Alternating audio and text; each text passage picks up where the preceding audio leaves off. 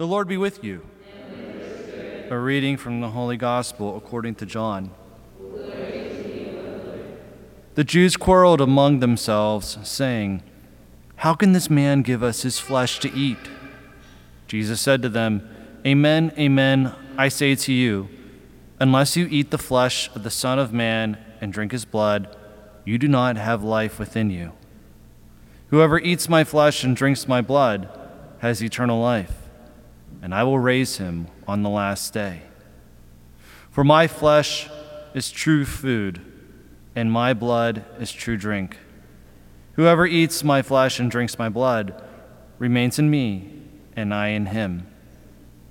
Just as the living Father sent me, and I have life because of the Father, so also the one who feeds on me will have life because of me.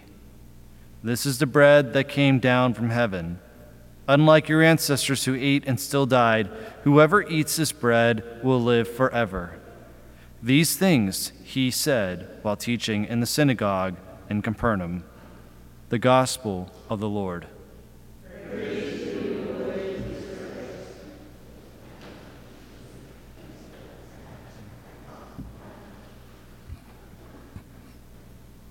So as we near the end of the year, am I allowed to say we have a real gift here at the university by having Focus here, right?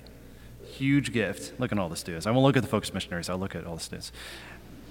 And I think we've given them a gift too by being able to experience Loretto and wonderful students and everything and have a great year here and hopefully many more to come, or wherever else they may go and whoever else may come. And we have a real gift for everyone else who comes to the university and everyone who lives in Loretto.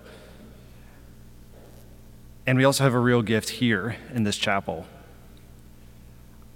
I had a memory today of when I was in college and I started going to this prayer group. And the priest encouraged the people at this prayer group that would meet every Tuesday night, called Bread of Life, by the way, which works out very well with our reading today. It was called Bread of Life Prayer Group, I should say.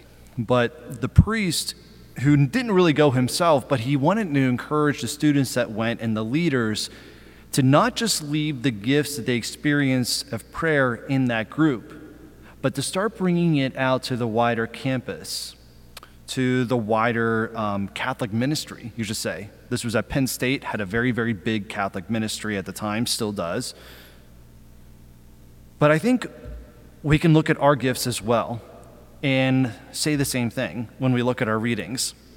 Our gospel today, Jesus gives us a gift. He tells us the gift that we already have, the gift of himself, and the gift of himself that we receive when we come to Mass, when we receive him in the Eucharist.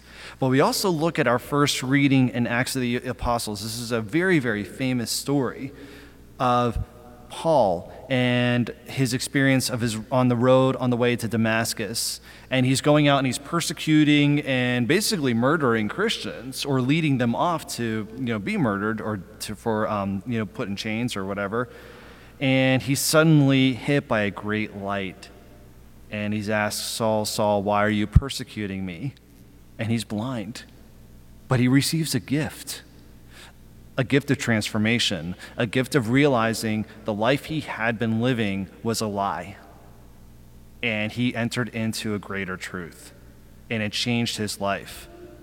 But what does he do with that gift? And also the gift that he receives from Ananias. Ananias prays over him, and he's no longer blinded.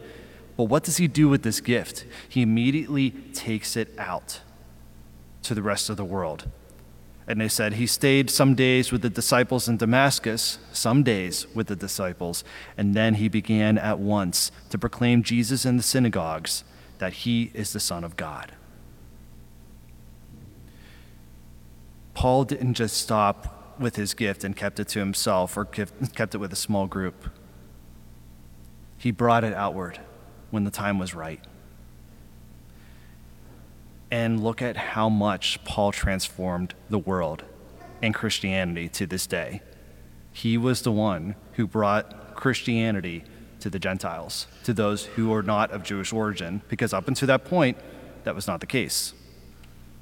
So let us take the gifts that we have received let's take the gift of the Eucharist and let's start thinking about ways for all of us here, no matter where we're at in life, whether we're at home with our families or whether we're going back to the workplace or whether we're going to the class or going home for summer, but to start thinking about how can we bring our gift and share our gift with others, whether it's on this campus or wherever we're at, in our own way, whether it's through relationships, whether it's offering support, whether it's speaking the truth or in love, or speaking about our faith, or sharing with one another, or supporting Christians who might be struggling, because trust me, they're there, in our own groups.